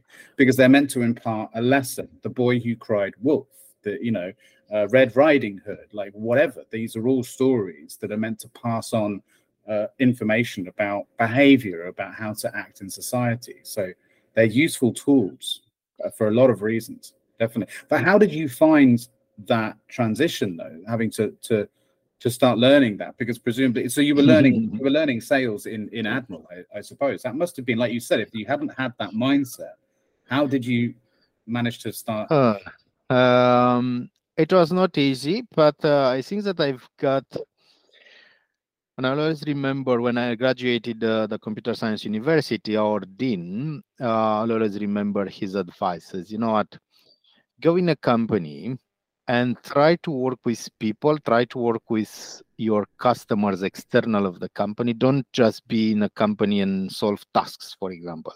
In the programming world, in the tech world, everything is very specialized, and it's very easy to get, okay, I'm in a support team, I get some tasks here, and I need to do 3 bucks today. And get your head down, do the work, go home. Yeah, and that is the dead end. If you are a 20 years old person, if you get there, that is the worst place to be, because you will be thinking so narrow, and you don't have anything. And I took, for better or worse, I took his advice. And my first company, I worked for 5 years. I was fundamentally doing everything for a customer, from getting to that customer, trying to understand their needs, programming, testing, releasing, deploying, get to the customer to get the feedback. And that was, again, not necessarily by choice, but I always valued that. So that interaction, and of course, at that moment, I was very clunky, and probably to an extent, even right now, I'm clunky in this kind of communications, but still, it helped me. And then I worked for 6 years for a big company in Romania, and we were delivering governmental projects where I needed to get different stakeholders. So suddenly I needed to be in the middle of European Union, and then the Romanian government, and 1 million farmers. Those were my 3 key stakeholders. And then, of course, I needed to make sure that everybody's kind of happy. Nobody was brilliantly happy, but everybody was kind of happy there, and that helped me to have this kind of a broader view there. But then, yes, in Admiral, when I went in Admiral and says, you know what, okay, right now we need the sales, I'll always remember my training. My training was in new business there, so fundamentally on the phone. And now you can imagine I always remember my first phone call there when the very strong Romanian accent met the very strong Scottish accent. No, shit. And I had no idea exactly what I said and what I've been told into that call. For whatever reasons, it resulted in a sale. Wow. I Okay. had no idea exactly how. And I always remember this kind of, oh, can you repeat that, please? I think that the line is not very good. Yeah, whatever. that's the go-to excuse. Yeah, Yeah. sorry, it's a bad line. Yeah. Yeah, indeed. But that, yes, of course, I needed that. And then was the baptism of fire, because everything that I needed there, the role in Admiral was more of an internal management consulting. So I was going in a team, learning a little bit what they do, trying to come up with a better way, and then try to sell the dream inside this team. And that was just learning by doing. And it's not the PowerPoint, and it's not only how you put your PowerPoint, because that it's only 5% of it maybe. But it's this kind of communication, this kind of selling your team. And then of course I was rubbish in the beginning, and then I got a little bit better and better. So to the extent that I was able to sell the dream to the CEO from confused.com, to sell the dream to get a new team, to start a new team called the Labs. And she said, you know what? Okay, yeah, I believe in that. Okay, let's do it. Amazing. And it all starts with just talking to people, right? I mean, that's always how it starts. You know, that's why I say one of the best jobs any teenager or young adult can get is in the hospitality industry, I think, because it forces you to talk with people from all around the world under all different kinds of situations, and that can prepare you for the ability to communicate with pretty much anyone. And then you can go on to do like what you did and specialize in speaking with some particular kinds of people under certain types of conditions and more stressful situations and so on. But you mentioned about the sort of consultancy side of things. I honestly believe that consulting is one of the hardest sells that there is. I think it's incredibly underestimated and underappreciated quite how difficult that is, because you're up against the wall there with that sale, because you're trying to sell something to someone that don't want anything from you, basically, right? You've got a team of people who are doing, because I work with big companies all the time where I'm coming in, the senior leaders of the company have recognized that I am needed, but no one else there thinks that I am needed. Right? They're like, the way we do things is fine. We're great at what we do, and they immediately think, well, you're there as a threat to basically say you're not doing your job well enough, and that's why I'm here. It's because their managers telling them, and so immediately what you have to do is set the tone. It's like, guys, I'm not here because your manager thinks you're not doing a good job. I'm here because your manager thinks that there is a way of collectively making your life easier. So let's figure out how to do that, right? And it's a very difficult sell because you get a lot of skepticism, a lot of pushback, and inevitably you can't win everyone over. But you can get most of them over. But then I've seen consultants go in like a bull in the china shop, and they're just like, right, guys, this is what we're doing now. And it's like, oh, dude, what are you doing? Like, it's not going to work. Like you need them to execute the fucking thing. Like, so, if you turn around and just say, well, it didn't work because your staff are shit. It's like, well, that's your job. Like, your job is to make them do it, So it's really hard. It's really hard. Did you find you had a lot of that pushback as well? Yes, of course, and then naturally, and then I always remember one thing we had in a change management class during the MBA. The guy put some statistics out there and say, you know what, the high level is change is the hardest thing in the world, but then he put in the context where out of 100 people that goes to the doctor, and the doctor is telling them, hey, if you don't change this, you're going to die in the next 1-2 years. How many actually are able to change? Less than 5%. Fucking hell. Yeah. Less than 5%. So people change. Are stupid. I'm not sure. We are hardwired. You mentioned about the hardwired. This is how our brain works. Yeah. If in the morning I need to go there and make my coffee, it's very hard. If I've been doing that for 30 years, if my doctor is telling me that, you need to stop that. Yes, my conscious brain says, yes, I need to freaking stop that. But on But the other we're side, creatures of habit, aren't we? exactly, Yeah. exactly. And probably the habit bit, it's something that brought us here. Operations and everything, companies and everything that we do, it's kind of in a habit day by day.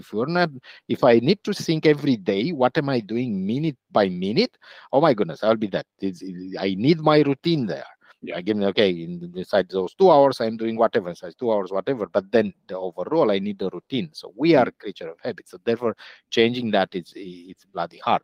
And yes, totally agree with you. When I was first getting into those teams, trying to, I never, probably that helped me a lot in terms of, I don't think that anybody would have seen me at any one moment like, okay, very, cocky guys coming here, there, I know everything. And I don't have that attitude by I don't know, by formation or by nature. So that helped me to go in a team and try to learn from them and try to say, be exploratory, right? Exactly. Yeah, And the thing like this, I was coming from a technical background, never lived in the UK. So right now I need to go in a team that most of them were UK natives. Most of them were actually having 5-10 years worth of car insurance experience. How on earth can I go there and say, guys, let me tell you how to do things? No, maybe in my head, I couldn't have justified that in one moment. So this is why probably that helped me, this kind of attitude that you mentioned. Okay, I'm here to try to learn from you. Try to learn what you're doing. This is a rotational process. It's what we do right now. Okay, we try to learn from this. If I can help in any way, by all means, let me help. If not, okay, let's see how it is. And funny enough, sometimes it's not doing anything and not changing anything. Sometimes it's the best way to do things. It's not like you always find, or at least I always found it is like, okay, you need to go there and I need to improve things. But a lot of times improving things, you might improve things by 2%, but the effort that goes in that 2% is completely bananas. And the chances to get disruptive. It is like, exactly. And sometimes just being there and taking the time and spending the time with the team and the people and just saying, right, what is it that you need? How do you do your job and all that? Suddenly results get better just by having that presence. And I've had that before in gigs where I've then, sat down with an update with the people who hired me.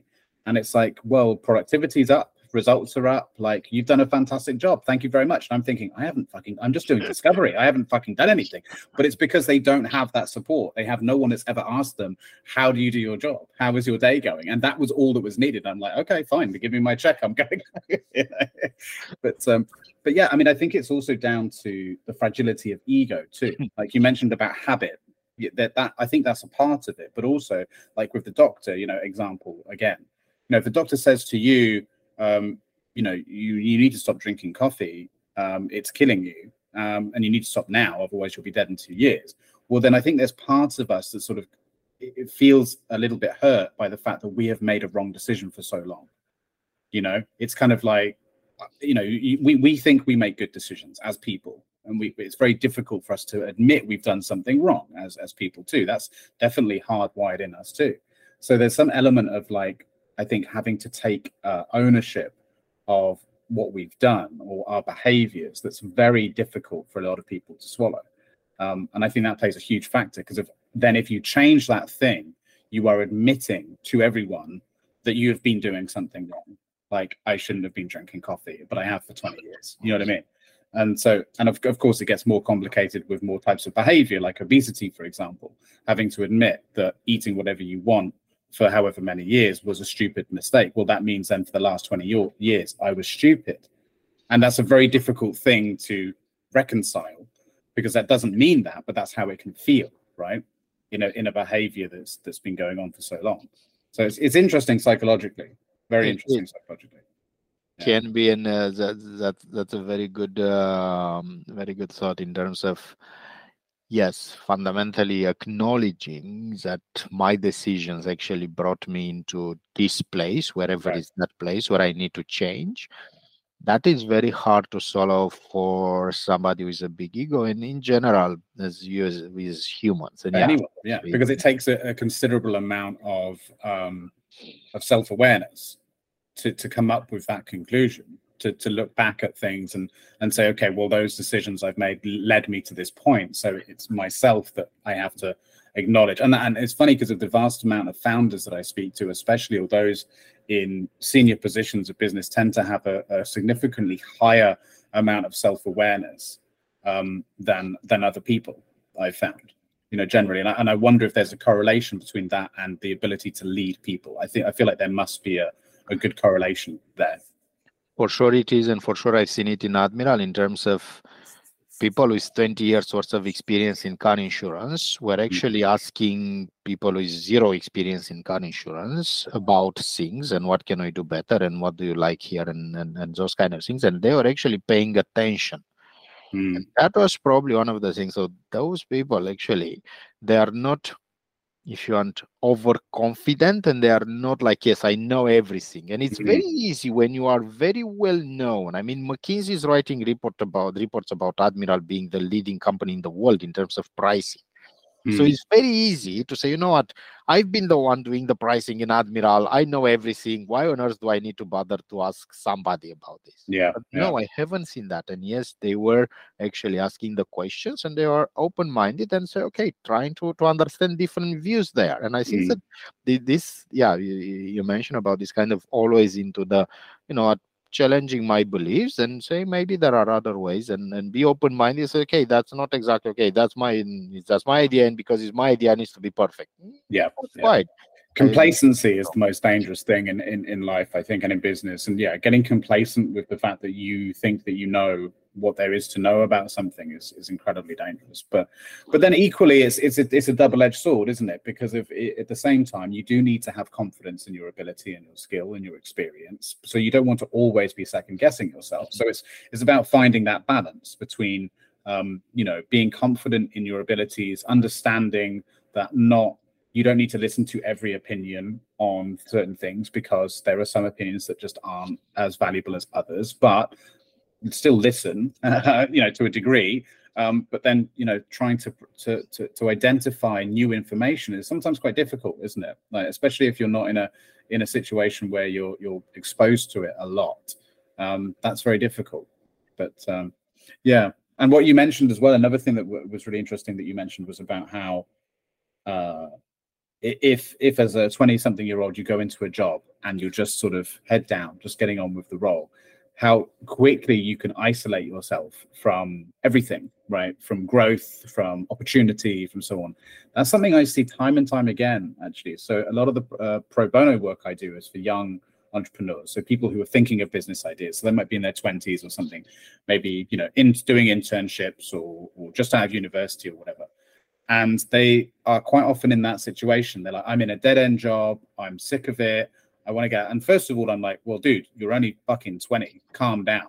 But also, like, I'm like, well, what are you doing in your work? Like, do you have friends there? Do you have people you speak to? Do you socialize with them? Do you, are you actually creating your opportunities? Because that's what it comes down to. No one's going to hand you anything. And I think that's what the misconception is for a lot of people these days. Not just young people, but people in general. They think, well, if I work hard, I'll get promoted. No, you won't. I used to think like this 20 years ago. Right? That's not how it works, man. Like, people don't get promoted because they're the hardest working. They get promoted because they're the fucking loudest. Like, that's why they're the loudest about how much work they do. And they might be doing a very small amount of work compared to you. But they talk about the work that they do, and they tell everyone that will listen, and they go to the drinks with the managers, and they like hang out at the smoking area with the senior vice president, and they all that sort of shit. So that's why they get promoted. That's why the saying is, it's not what you know, it's who you know, right? That's what it comes down to. And so that's what I say to them. I'm like, okay, well, next time, if you start working on these relationships, start talking to your coworkers. And beyond that, if you have a great idea, don't just sit on it, present it. Go to them with a new client, even though you've not been asked to. Just do it. So what's the worst that's going to happen? You're going to get fired. All right. So what? There's another job where you can sit and be miserable, but you've got to create these opportunities, So it just made me think of all of these people I speak to when you mentioned that.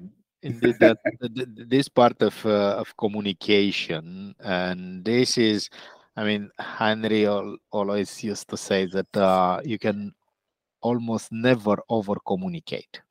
And one of his pillars, you haven't met my son. Communicate. He over communicates. That boy never shuts up. There is such thing as over communication. Okay. That's good. Then you'll need to introduce us then. Try to say it.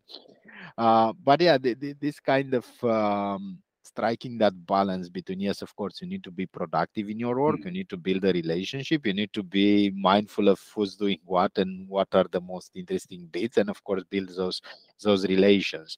And yes, those are counterintuitive. We think that yes, we go in a job and we want to be the best of whatever we are doing there. And this is how we get promoted. And it might be the case that there are some niches. I don't know, if you are a brain surgeon, for example, probably if you actually go there day by day and actually you deliver results in your job, probably you advance in your career as medical professional, not exactly running a hospital. That's a different story, but actually you'd be seeing. But there are very small... I would probably guess not. I would say probably not. I would say even then, it's still about who you know. You still need to go more probably to dinners with other surgeons, and you probably still need, you know what I mean? You probably still need to meet these people who own the private hospitals so you can get offered that job for the private gig that's going to pay twice as much. And you know what I mean? I think it's still just people. It's relationships. It's probably all it is. That's a good point. Even like that, yeah. Even getting the job as a surgeon, like there are people out there who spend 8, 9, 10 whatever years it is studying, and getting a job in a desirable hospital as a doctor or surgeon or whatever it might be is difficult, because that's a gamble. After spending all that money, and then they can go and work in a place that is hardly paying them anything. And again, if you want to get the good jobs, you need to know people. It's like the same as anything. You've just got to talk to people, build relationships. Indeed, and it's you see, and it's funny that I don't know here in the UK, but in Romania we never had a class or a course or anything in terms of networking and building relations and anything like this. I mean, I remember in the MBA we had one day of networking. They say, no, this is how you do networking. And there was a guy there, an expert in networking, and actually that guy taught us the basics of networking, the fundamentals. What this is when you get in a room, this is how you spot different groups, this is where you go, and so on, all of those kind of things. Yeah. But I do believe that this is you don't need to be like a semester, a term class or whatever. It's just get one day where you get everybody there, and you learn the basics of it and go and practice, and then of course a lot of opportunities to talk to people and exactly and do it. Get comfortable being uncomfortable. That's my favorite expression. I think because you have to be uncomfortable before you can get comfortable in situations. That's just the way it is. But it's just so tempting to not put yourself in uncomfortable situations because they're uncomfortable. Right? No one wants to purposely do that, but it's, I think, an incredibly important way to learn. It's like my son, he learns all different kinds of things, and I say to him again and again when he's getting frustrated or when he's getting annoyed with something, I'm like, good, you're learning. And he's like, yeah, because he gets it now, because I'm like a parrot, so I've repeated it to him many times. I said, if you're uncomfortable, if you're getting frustrated, it means something is going in, because you're figuring it out, and that's frustrating sometimes. But look, I just realized the time. I can't believe. Oh, okay.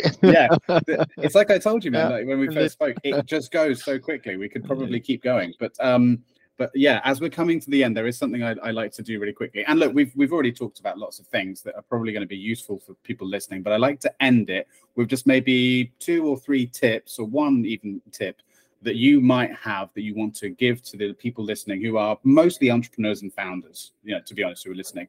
That maybe, things that you've learned. What words of wisdom would you offer to those listening? So, if we are talking about purely entrepreneurs that actually they are doing their there, probably one of my biggest realization and this kind of amazing skills. It is this kind of transposing a huge vision, which is that castle that I was mentioning about.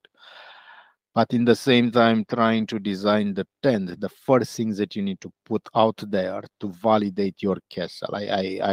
I cannot stress that enough. And I'm sure, I mean, it's not me saying this. There are many authors and many very well regarded people saying this. But I think that we tend to fall in love with our idea, with our solution, with that huge castle with all of their design there. That's a solution for a problem. I don't know what's the problem, but that's the solution for the problem. And we tend to fall in love with the solution because it's in our head, it's in our baby, and we design it, and we want to do it as perfect as we can. I always says, fall in love with the problem, and not me. That is from many years of experience also. Fall in love with the problem. Yeah, be very clear on the problems that you solve, but be very flexible on the ways that you solve that problem. And it might be the case that you actually end up having that huge castle that you have it in your mind. Start somewhere. Start something that you can do today. And in anything, I think that in anything in this world, even in those kind of rocket science type of life sciences and everything, it can be and it should be something that you can do today to validate that huge problem and get more insights about that huge problem, and try to design your tent in a way that they can use it to an extent. And even if it's just a fake use, if it's something there that actually for regulation you cannot put live, make it like a tent again, like a virtual tent. Make something that they can use in a close simulation as live example, and then you learn from them using that tent. That I think that it's my number one thing, and my number whenever I am talking to myself first, and then also to other founders, is are you very clear? Okay, the problem and the huge castle, but are you very clear on the first steps that you can actually take right now to validate that? And again, a lot of founders are finding themselves struggling to actually put up that first step to say, oh, but can I actually do this? Oh, I need funding. I need 500K in funding to actually build an app. So why do you need an app? Let's try to get 3 steps before that app that you want to build. To put up a website, it's a 50 pounds, 100 pounds type of effort. Put it there, put something, validate your solution first. So that is my one word of no, it's great advice, and you echo exactly what I say to people all the time, and what I do with a lot of people I speak to. I try and help them find those first steps, because I think you're right, it's very difficult, and it can be very paralyzing if you're in love with your idea. In some ways, you want to be validating the problem, not the solution, right? But if you're trying to validate your solution, well, then you're always going to get it validated, because you're going to bias every bit of data you get, right? But to validate the solution, you won't bias it. The problem, then you won't bias it. Very good advice. Well, look, man, we've got to end it there, but like I said, we could keep going, so we'll definitely have to do this again in future. And I'd love to hear what else you've managed to accomplish with the business and the new parts of that puzzle you started putting together. But it's really exciting. I'm really excited for you. So I really hope it continues to go well and things continue to grow. Perfect. Thanks a lot for this. Thanks a lot for the invitation. And frankly, you're doing a very good job here with inviting founders and allowing us to share our experience and learn from each other.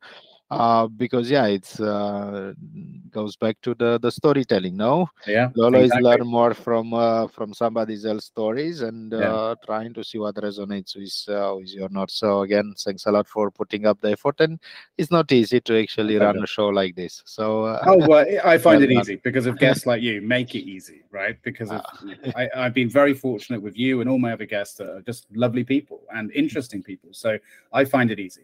It's not work. It's definitely a hobby. I enjoy doing it. Way too kind. It's true. It's true. So thank you so much. I appreciate the kind words, and I'm glad to hear that. So that's the goal. So I'll continue to do it and share your story and everyone else's, because I think that's how we best learn, right? So thank you so much. Enjoy the rest of your week, and keep in touch. We'll speak soon. Thank you. You too. Cheers. Cheers. Take care. Bye-bye. Bye. Thank you for watching and/or listening. Please like, subscribe, and join the conversation in the comments below.